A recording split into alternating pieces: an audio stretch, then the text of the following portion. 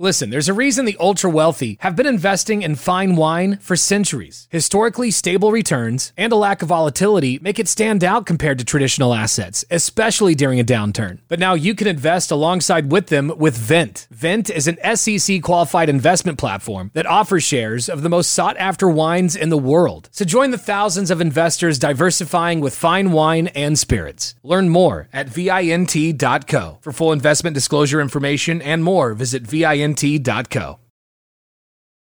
Lucky Land Casino, asking people, what's the weirdest place you've gotten lucky? Lucky? In line at the deli, I guess? Aha, in my dentist's office. More than once, actually. Do I have to say? Yes, you do. In the car before my kids' PTA meeting. Really? Yes. Excuse me, what's the weirdest place you've gotten lucky? I never win and tell. Well, there you have it. You can get lucky anywhere, playing at LuckyLandSlots.com. Play for free right now. Are you feeling lucky? No purchase necessary. Void where prohibited by law. 18+. Terms and conditions apply. See website for details. Welcome to another edition of Around the Coin, the premier podcast for all things banking, payments, and fintech. Here are your hosts, Mike Townsend, Brian Romley, and Faisal Khan. All right, everyone, here we are in another episode of Around the Coin. We have the three amigos for an exciting episode, Brian, Faisal, and myself, Mike here. How are you guys both doing? Good morning. Wonderful. How are you doing? Oh, it's great. We had such a great pre-show conversation that just got me so fired up to go through these topics and talk to you guys for the next 45 minutes.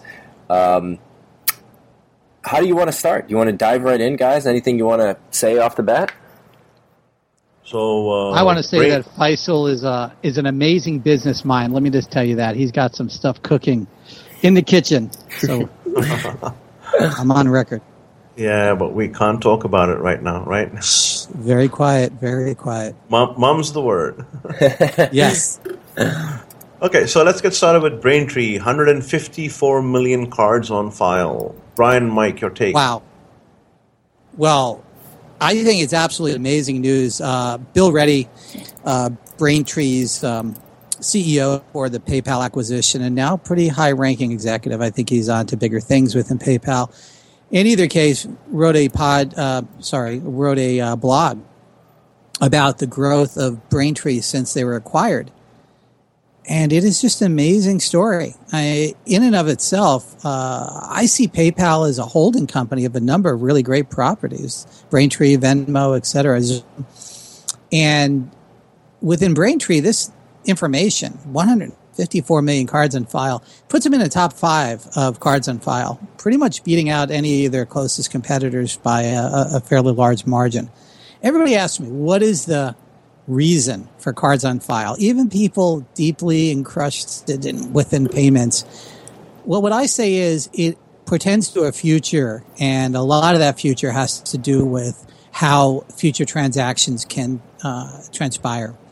In either case, it's a huge milestone. Congratulations. I mean, they're approaching $50 billion on Braintree, which is quite amazing. So I think it's good news for them. What do you think, Mike? Well, I'm actually just looking at the article now, and I'm wondering how PayPal increases the value of someone like Braintree or Venmo by aggregating them together. You know, are they essentially just aggregating the growth and then prospering off that, or are they doing something collectively that makes Venmo, Braintree, PayPal more profitable together than they were if they would be separate? I don't know if the answer is completely clear yet, but I have to imagine it must be. Well, I think there's economies in scale, right? The back office would all sort of merge together eventually, so they'd have less compliance costs, less regulatory costs, et cetera, et cetera. So absolutely. I think they're always destined to have something, where you might have, what we're considering separate business entities, ultimately synergizing into at least some common element. I mean, I see Venmo and Zoom being complementary, obviously. Mm-hmm. I see Braintree and PayPal's gateway being complementary at some point. So do you think the fact that they're independent is good? Do you think that this could almost be a misnomer in a way? Because one line here that's a little interesting, it says, while Braintree now handles payment processing for many PayPal services too, the company says that the $50 billion is like a like-for-like comparison in terms of what it's measuring. So I'm wondering if, because they were bought by PayPal, they immediately got a ton of new cards on file in business and processing. Well, my understanding, and again, I'm not, that close to the data, but my understanding from people who are, is that the data is standalone. It is within Braintree's own wheelhouse. Now, some of that comes from PayPal, sure, but it's not taking away from, the growth that we see at Braintree. So at the end of the day, this is what happens. You can conflate the two numbers when you have a holding company sort of environment. But I think it speaks volumes just on its own. Yeah, I How about you, Faisal? Yeah, they've also quadrupled their pay years. That's a pretty big jump. And, I guess having their association with PayPal would have brought some pretty large processors and clients onto them. So, it says that, the new companies that they have is FanDuel, Jet.com, One Kings Lane, et cetera, et cetera. Is there any, let me ask you this. Absolutely. Brian, is there any sharing of technology? Like when PayPal brought on Braintree, did they rip out something underneath the hood for processing that they now use Braintree for? Or did PayPal just literally build all the things that Braintree has but market it differently? Well, it's a combination of both. Whenever you have legacy code and legacy products, there are going to be companies and people, customers that are not going to want to break away from those legacy products. So typically what happens in this type of scenario, if it's an acquisition like Braintree, they're going to keep it as a wholly running operation unless there's some degradation in the customer acquisition of that new company. So what I see going on is Braintree is continuing their innovation cycle. If anything, they've accelerated that. The PayPal One sort of scenario, we might talk about that a little later with Macy's integration. That is a combination of the two companies working together, Braintree and PayPal. So there's a common ground. Well, not to mention that, Brian, that they also have the native PayPal app as far as the Braintree offering is concerned. So, previously it was Visa, MasterCard, what have you. Now you can have PayPal payments as well. So that's an added bonus feature for clients, Absolutely. And even though it's an older brand and many people just kind of discount it, you can't discount the tremendous amount of volume that's going through that, existing PayPal infrastructure. It is growing. It is doing wonderfully by any underlying metric. So I don't think it's going to be something that Braintree is going to regret or PayPal is going to regret keeping these particular infrastructures the way they are. In fact, I think synergistically, Braintree having the ability to aggressively pursue individual markets has done very well for the company. You think we'll see a unified product somewhere down the line? We kind of see the beginning of that with their one solution, their one click. But I think we'll see convergences. I more see the singularity coming to Zoom and Venmo. I see that they are destined to become a cross-border and in-country sort of payment scenario that touches each other in a remarkable way. There's some great synergies that can be had there. I talk to a lot of people in the financial world about that. I would agree. I would see Venmo taking or adopting the role of what Zoom has, into the Venmo app and being able to make payments. Or maybe they'll just keep Zoom separately. Because of late, if you read all the news articles coming out on PayPal, Venmo, Braintree, Zoom isn't mentioned much. It's just there in the periphery. Everyone knows that they've acquired it, but haven't heard much from them. And the company's doing incredibly well. It's one of the reasons for the acquisition. I think they're keeping a low profile because they're building a scenario that they don't really want to broadcast at this point. I think we're touching upon that, certainly. So I think you're going to see sort of an interesting way that this all evolves. So I have another question with respect to all this, one touch and the fingerprint thing. What do you think about voice biometrics? How do you think they will play? Because eventually, if you look what Siri is doing, what M from Messenger is going to do, it's all about voice. So do you think we'll be seeing more voice-activated payments coming in? Absolutely. Part of what I looked at when I was at the Apple event is how Siri will interface with Apple TV and the new Siri with future iOS devices. Something I got kind of coined the term back in 2010, 2011, maybe early 2011, is voice commerce. And this is before Apple even acquired Siri. And as soon as they acquired it, it all started to make sense. The idea is it makes a lot of sense to be able to interact with your smart devices for commerce purchases. And we're seeing that obviously with the Amazon Echo and the Alexa system. That's just the tip of the iceberg. I mean, my family's addicted to the Alexa system. It's just, or the Echo system. I mean, you just tell Alexa to order whatever you're missing. And I think we talked about that last show. So, yeah, there's a definite capability from that angle. As far as authentication and identity, there's some data scientists that I've been working with for years that have sort of a trepidation about the possibility of voice.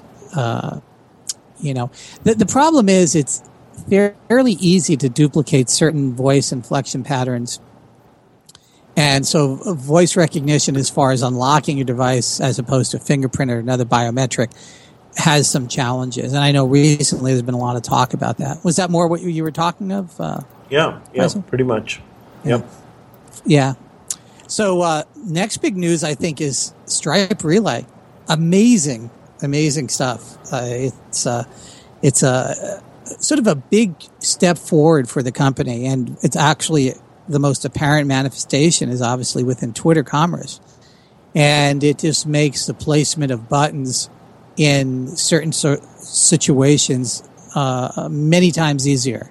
It's certainly not a new thing in and of itself. Buy buttons have been around since PayPal's first couple of months of existence. And it just hasn't been able to have the right partnerships. Certainly you could embed to some level commerce scenarios within Twitter and Facebook, and Facebook always obviously has its own scenario. But the downside has always been it was whisking to some other unknown location. You're taken out of your media. And with the partnership between Stripe and Twitter, you're basically an overlay within your current browsing environment. If they play their cards right, both companies, I believe it's going to be a very powerful situation for them. Yeah, I mean, I think it makes a lot of sense when you listen to the simple fact that we've all dealt with the situation when you have a slow shopping cart, it's linked to the phone, it breaks, whatever the error is on the developer side, but all that fragmented building just leads to inefficiencies on the checkout process. Sure. And the checkout process is shopping cart. Why no one cares about that, right? When you buy a shirt or shoes or whatever you're buying, you really want the product, and once you've committed to purchasing it, now it's just friction. And reducing that friction, I think, is what Stripe is just so focused on.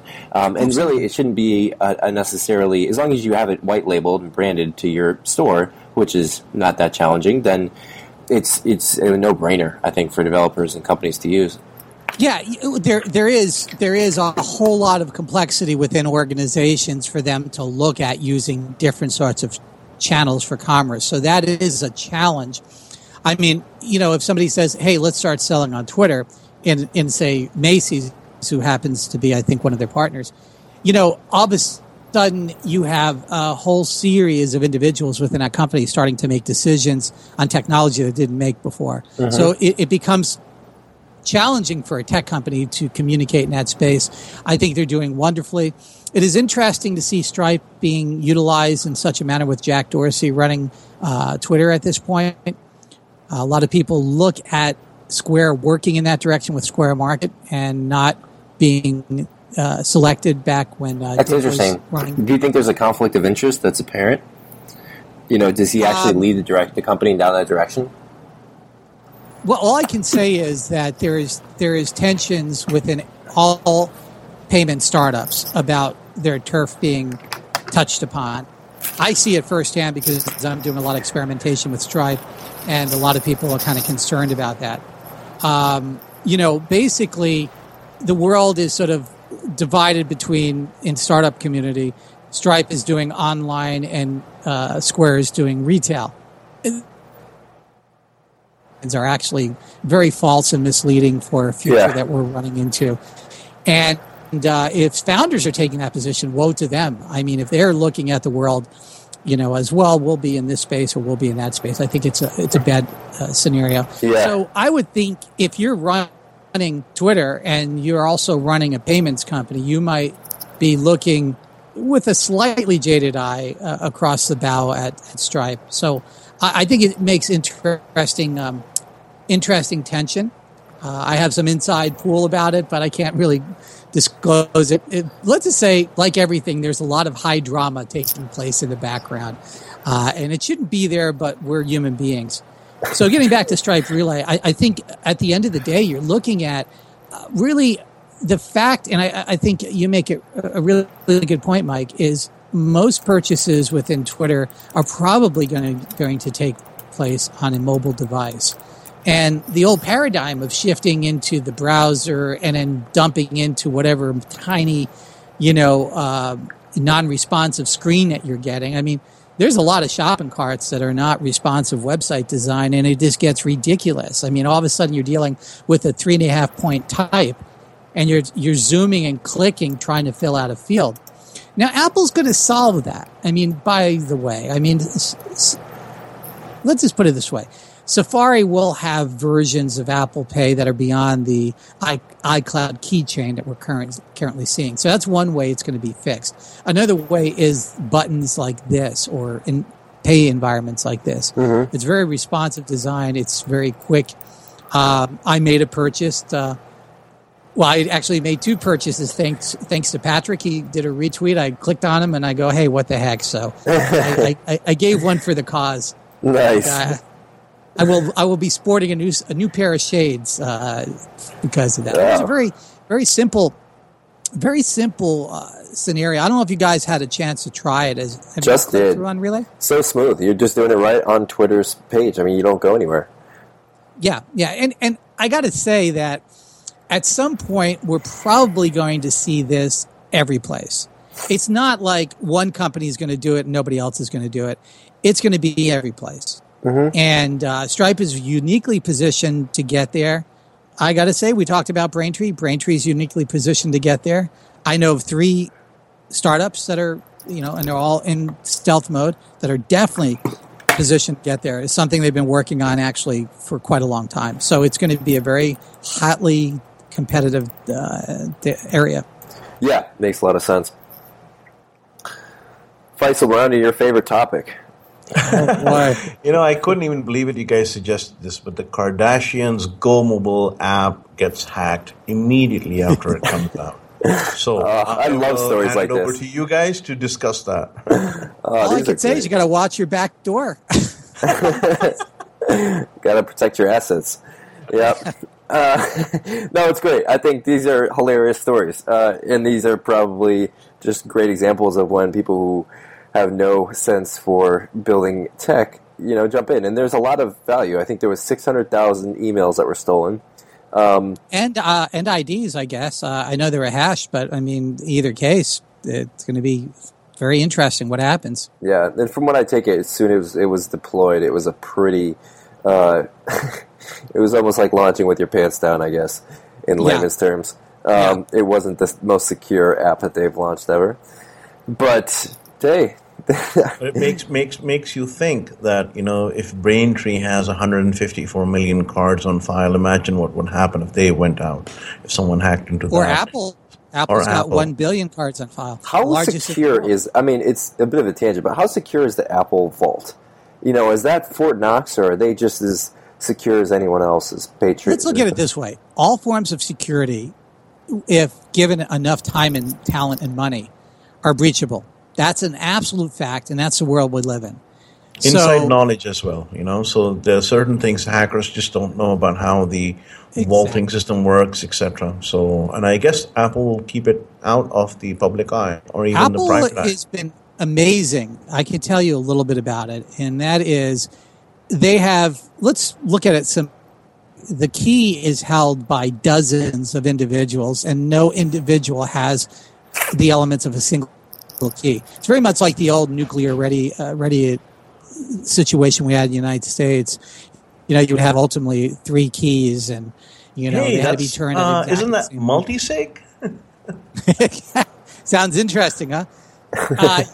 You're seeing that kind of scenario at Apple.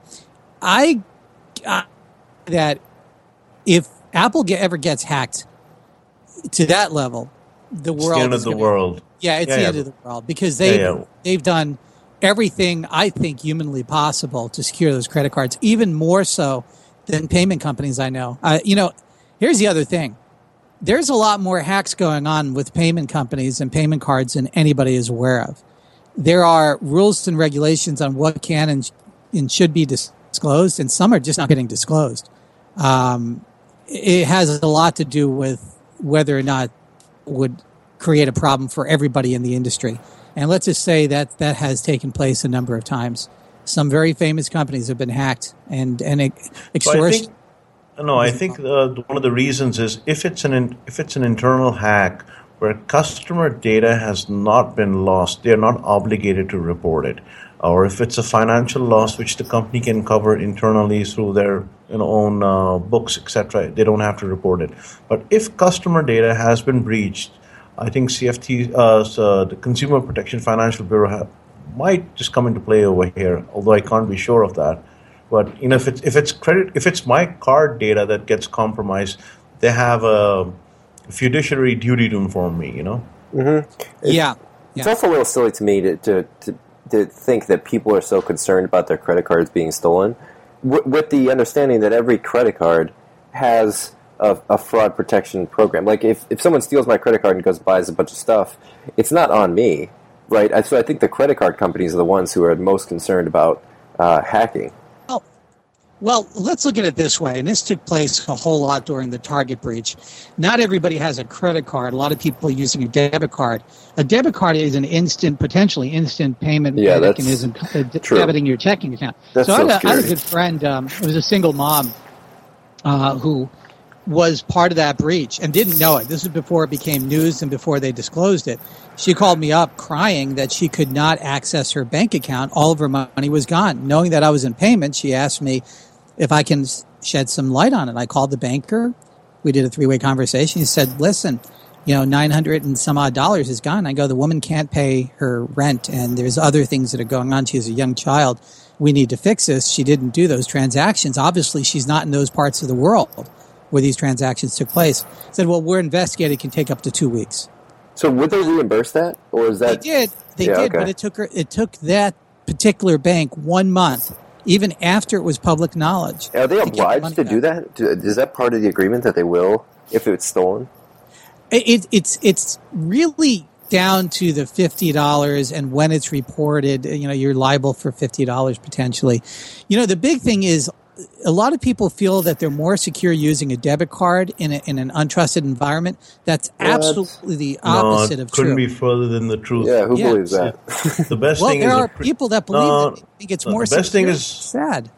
Prepaid card, my friend. That's the best thing. Of course. But let's just look at it this way.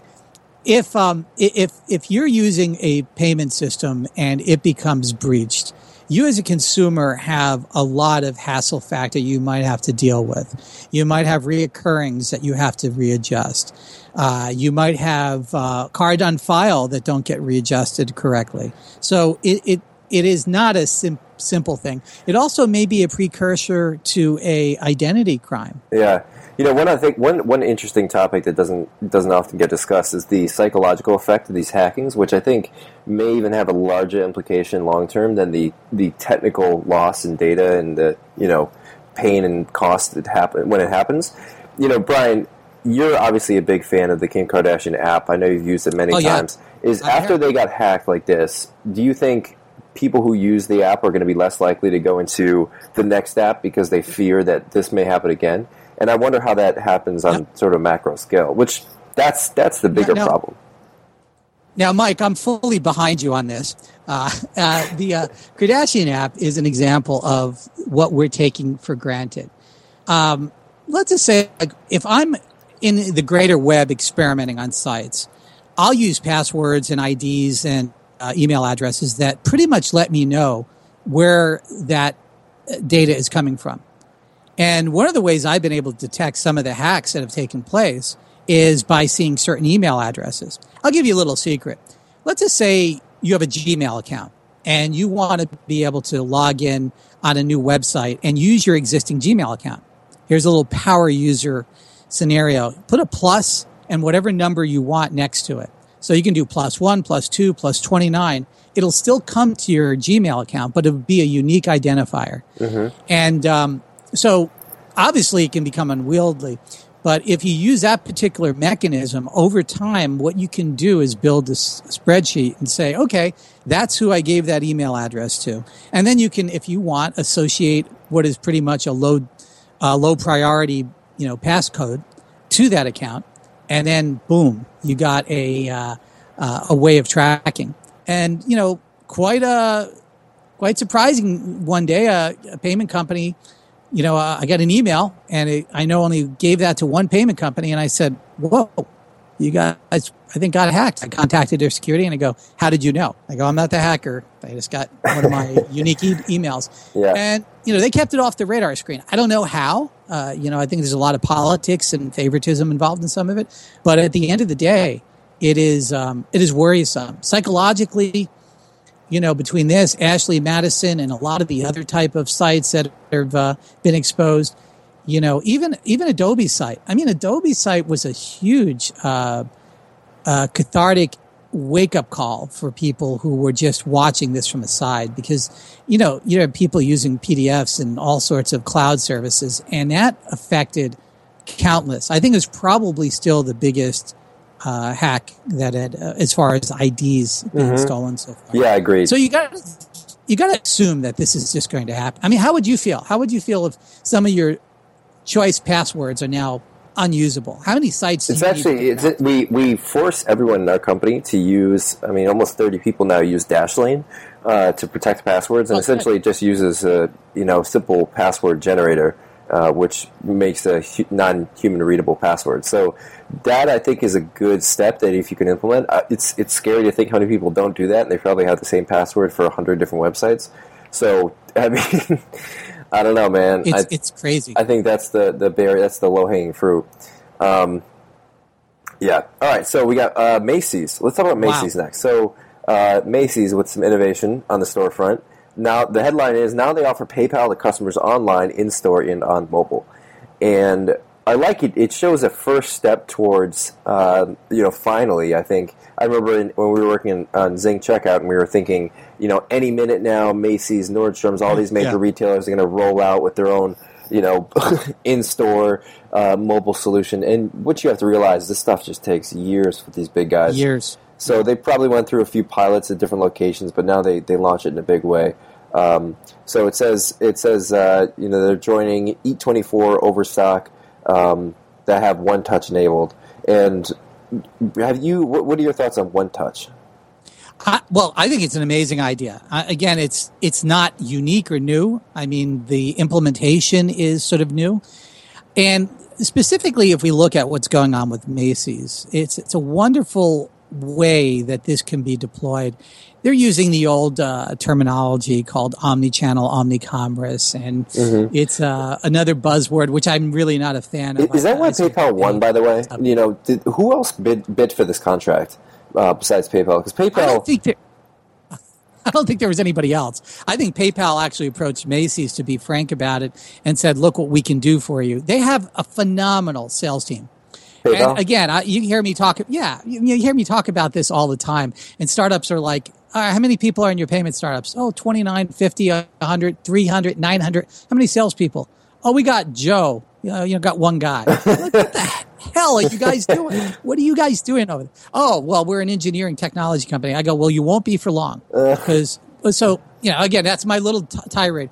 So they I believe, from my perspective from what I've heard, and I've got some inside information on the Macy side specifically, that they were approached about this, and their eyes were wide open. The idea that you can do a search on, within the Macy's app or on the website, say for sunglasses or socks or whatever, and then wind up in the store, and you're now in that same experience online in the store. There's going to be a lot of ways this is going to work itself out. But the idea is you have this continuity of being able to do a transaction either from an in-store experience online or vice versa. I think it probably works in most people's minds today a little easier that you were in the store, you remembered you liked something, and now you can buy it online. But I bring up the other one first because I really think the reverse is ultimately going to be the truism.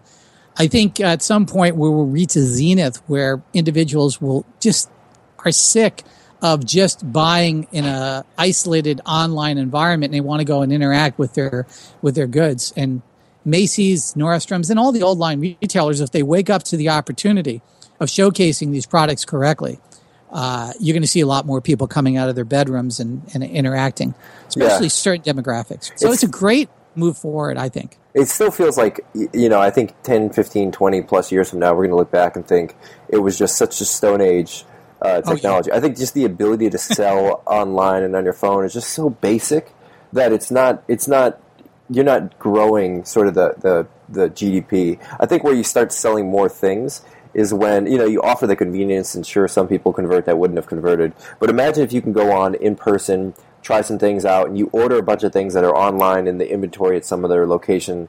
That sort of experience doesn't exist. In most cases, Macy's, every other retailer will limit you to the inventory they have on stock. And there's not a good transition from in-store desire to online purchasing. You're sort of told, go home and order this, and you're like, I'm not going to do that.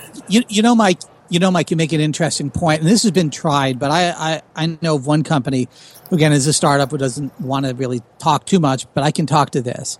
The idea that you're in a Macy's, and Macy's has inventory throughout, X number of stores and online. And the fact that you're only limited to buy what's on the rack is ridiculous. So how do you solve this problem? You solve this problem with a monitor about 6.5 feet high and about 3.5, 4 feet wide. 4 feet, I think, unfortunately, is going to be the standard because of where we are in America today. And it becomes a mirror. And that mirror allows you to try on virtually anything that's on any shelf within Macy's. Mm-hmm. Now, people are saying, well, that's been done before, and it's not really all that interesting and compelling. That's because we're looking at version beta 005.1. The version 1.0 of this technology, the stuff that'll really be out in the real world, is phenomenal. So you stand in front of it, you have a virtual try-on, and within minutes, you've maybe gone through 20, 30 different items that are not even in the store. You press something, whether it's on your personal device or on the monitor itself, and it's going to be at your house by the time you get home. That's brilliant. See, that's great. That's where it's going. And there's no doubt. Corning glass meets payments, right? Exactly. And I'm telling you, and I think, Faisal, when we talked before the Apple announcement, which thankfully they did everything we talked about, so 100%. The big screen is going to become much more pervasive. I mean, I'm working on half a dozen apps right now for Apple TV, and all of them are commerce-based and merchant-based, by the way. The Apple TV is the lowest cost iOS device in history, and a lot of people don't see that platform. Now, yes, you don't have web services. Thank you, Apple, for not trying to make yet another web service interface on TV. Doesn't need to do that. But I'm going to just put this out there. What does the world look like if a business machine is built on the least costing iOS device? And what happens when it's tied to a big screen? There's a whole lot of things that go on there, and I hope to be involved in that. I think it's one of the next transformations. Yeah, they'll give you a call if they know what's good for them. Faisal. Okay, so next thing, Android Pay, available for Wells Fargo customers. What do you think about that? Wow. Well, Android Pay is going to be mirroring what Apple did. And a lot of people... And not to mention, 29th is coming, so Google is having its I.O. event at that date, I believe. Yeah, we're going to see a lot of surprises from Google and payments. I'm telling you right now. I think, a lot of people have been sort of counting them out and as being boring.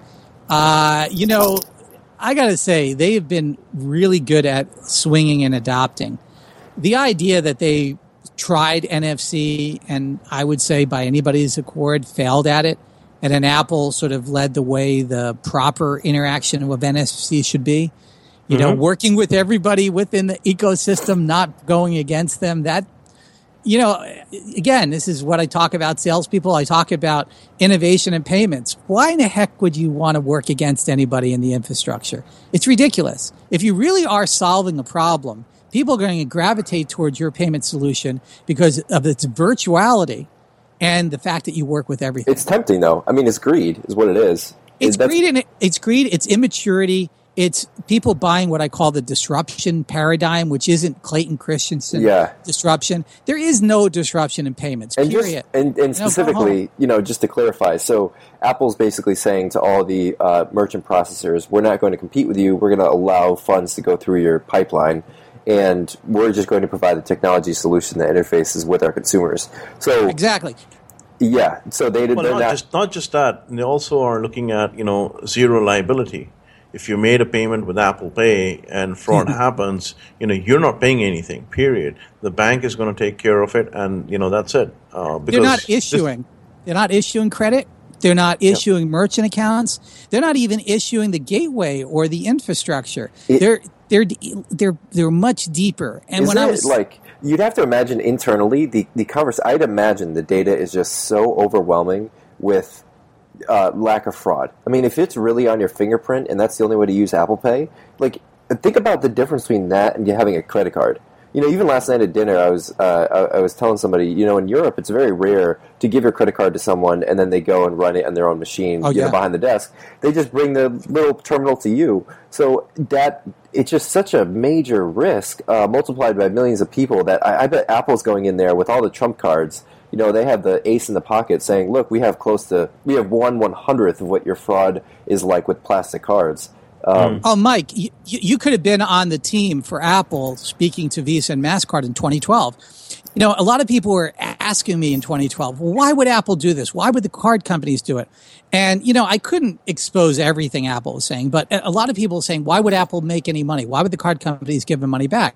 Well, the slide deck was very simple. You have X number of billions of dollars in fraud.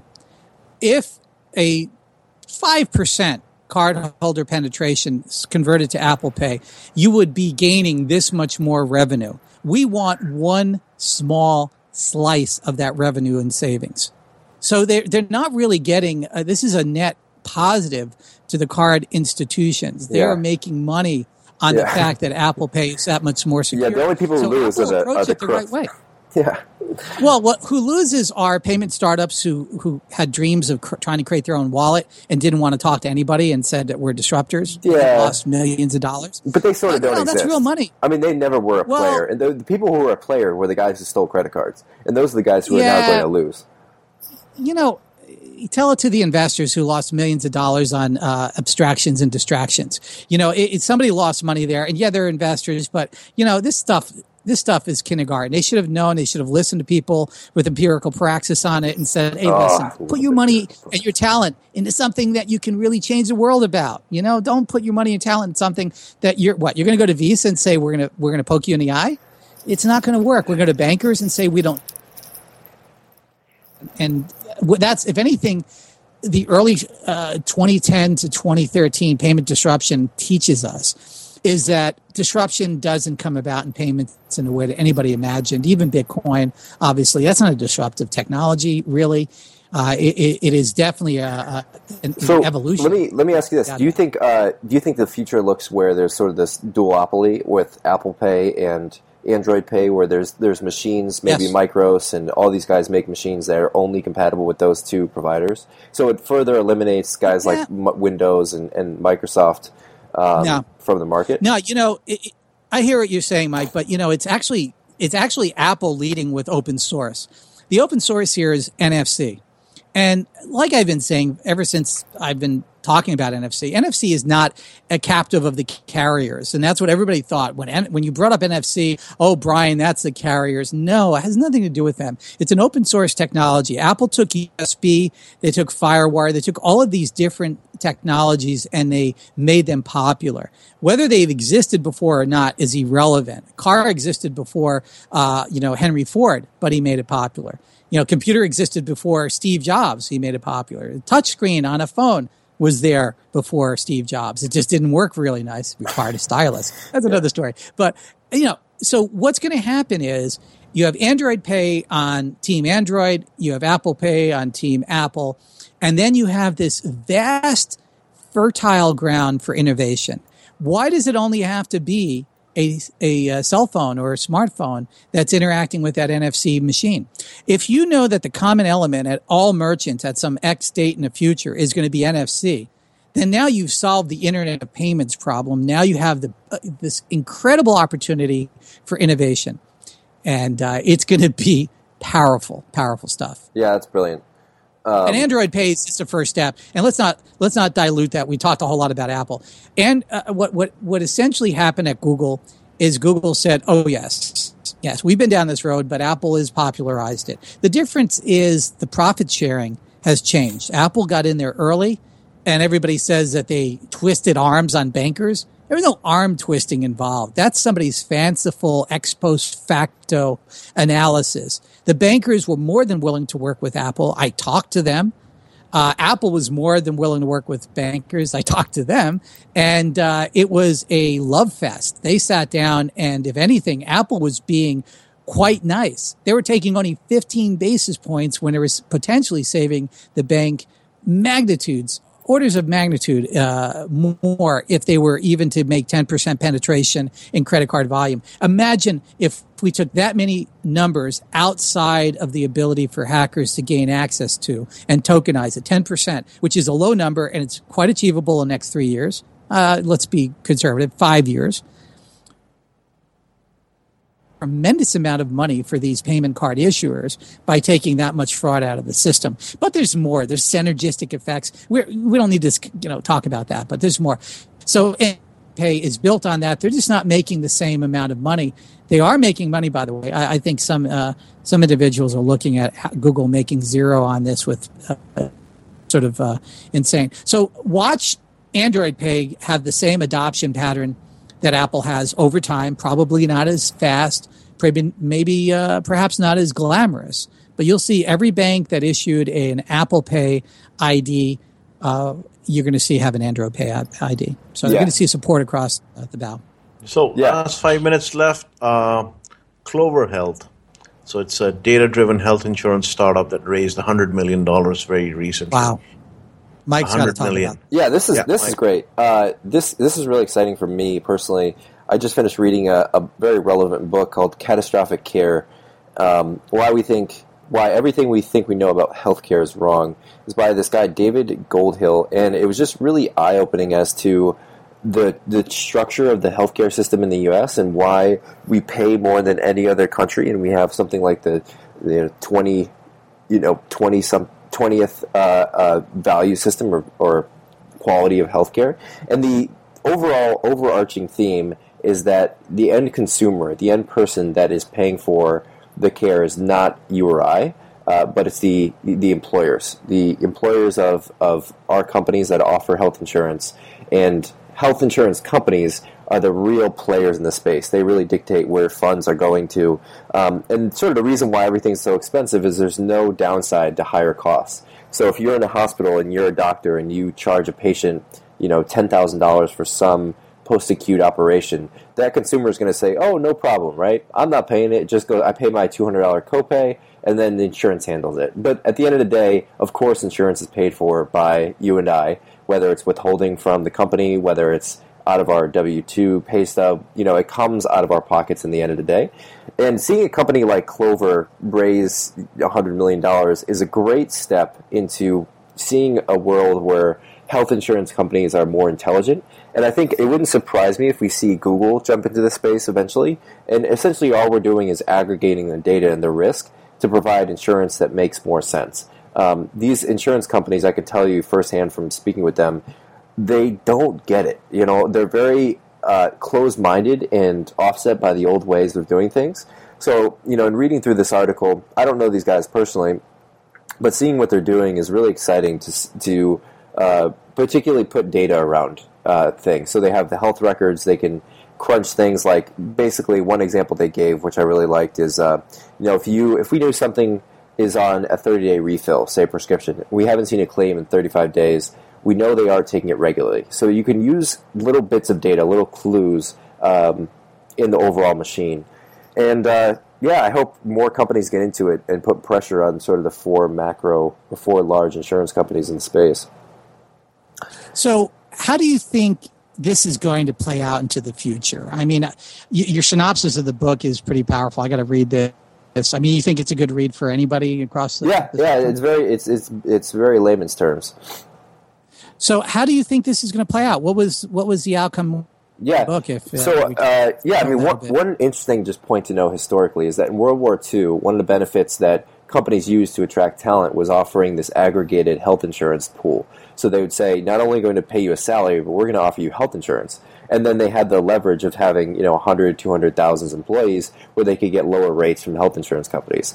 But the interesting thing and unfortunate thing in this country is that health care and health insurance have sort of merged together. So if you have health care is the actual receiving of value of care, health insurance in healthcare is not actually insurance. Insurance in any other industry is to protect you, homeowners insurance in case my house gets hit by lightning.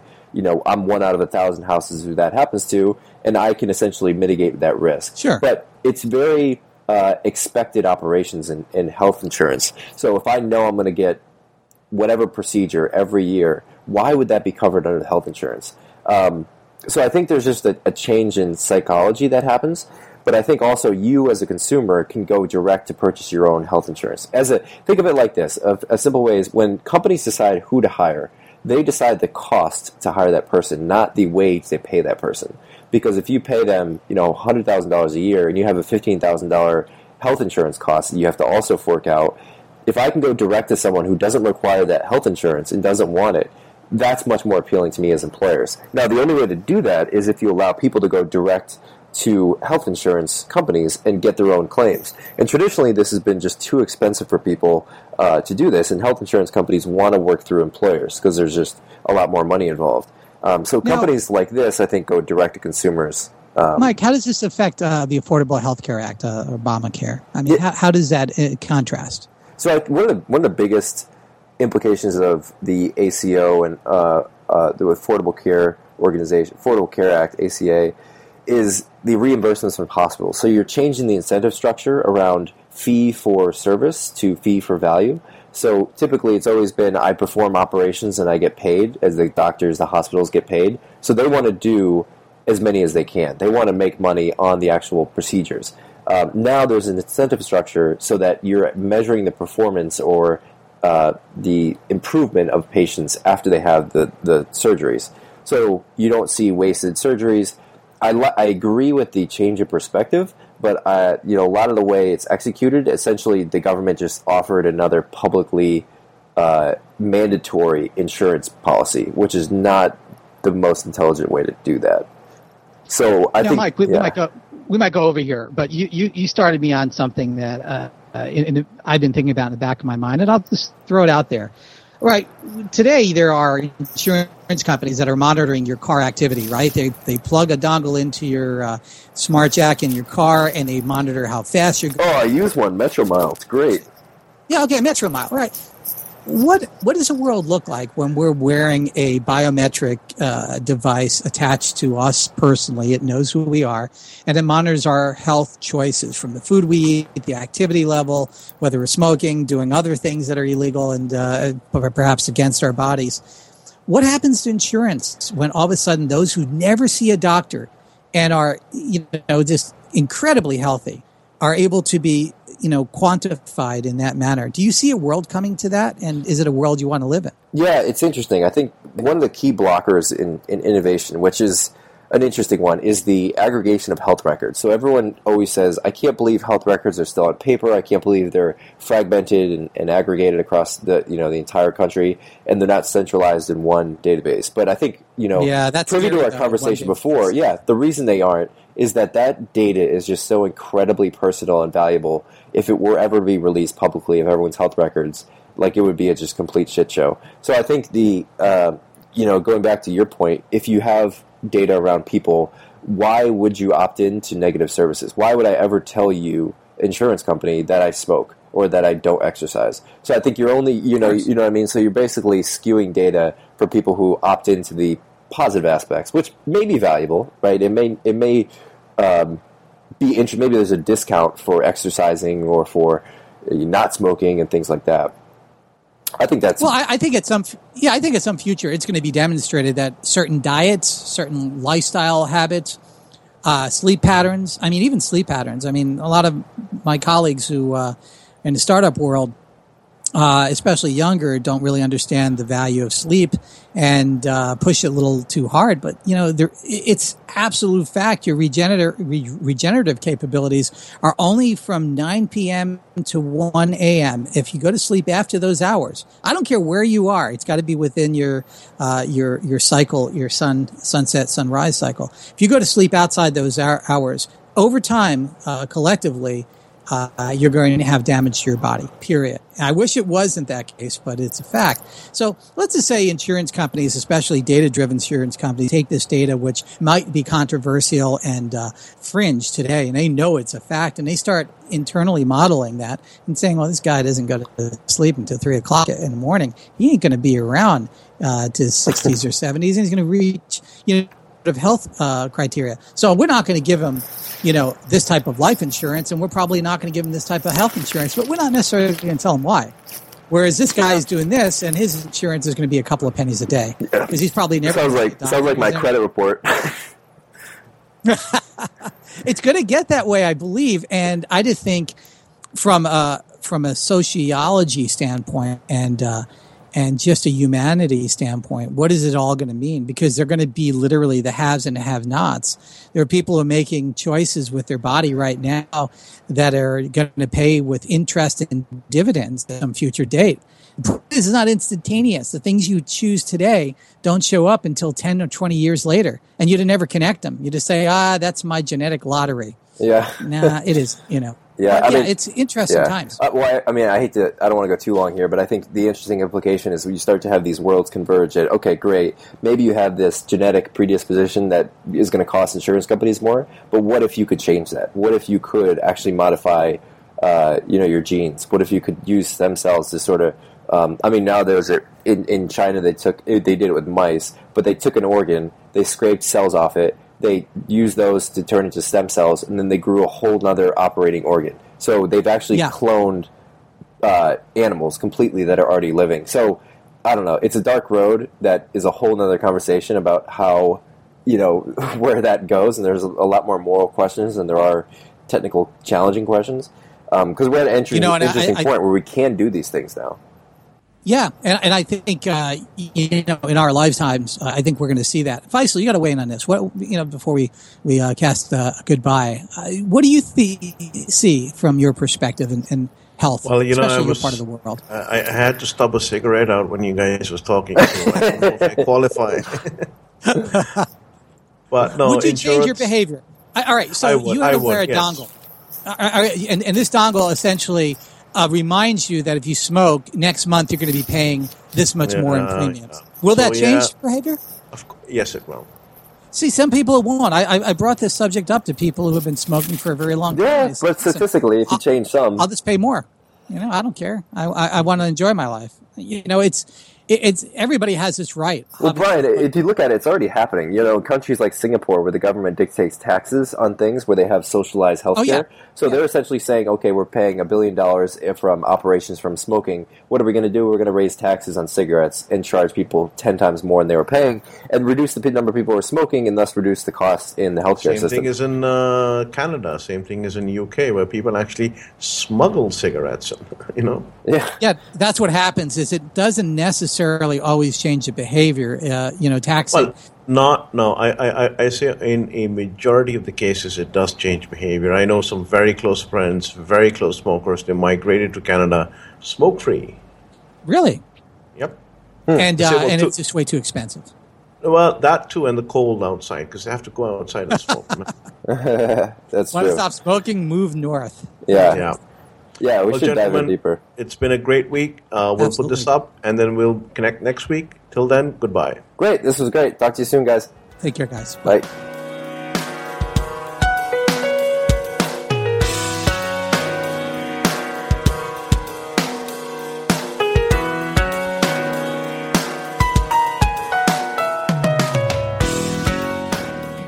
Mary redeemed a $50,000 cash prize playing Chumba Casino this year. I was only playing for fun, so winning this was a dream come true. Chumba Casino is America's #1 social casino experience. It's serious fun. With over 80 casino-style games to choose from, you too could win life-changing amounts of cash. Be like Mary. Log on to ChumbaCasino.com and give them a whirl. That's ChumbaCasino.com. No purchase necessary. Void where prohibited by law. 18 plus. Terms and conditions apply. See website for details. The voice in the preceding commercial was not the actual voice of a winner. Mary redeemed a $50,000 cash prize playing Chumba Casino this year. I was only playing for fun, so winning this was a dream come true. Chumba Casino is America's #1 social casino experience. It's serious fun. With over 80 casino-style games to choose from, you too could win life-changing amounts of cash. Be like Mary. Log on to ChumbaCasino.com and give them a whirl. That's ChumbaCasino.com. No purchase necessary. Void where prohibited by law. 18 plus. Terms and conditions apply. See website for details. The voice in the preceding commercial was not the actual voice of a winner.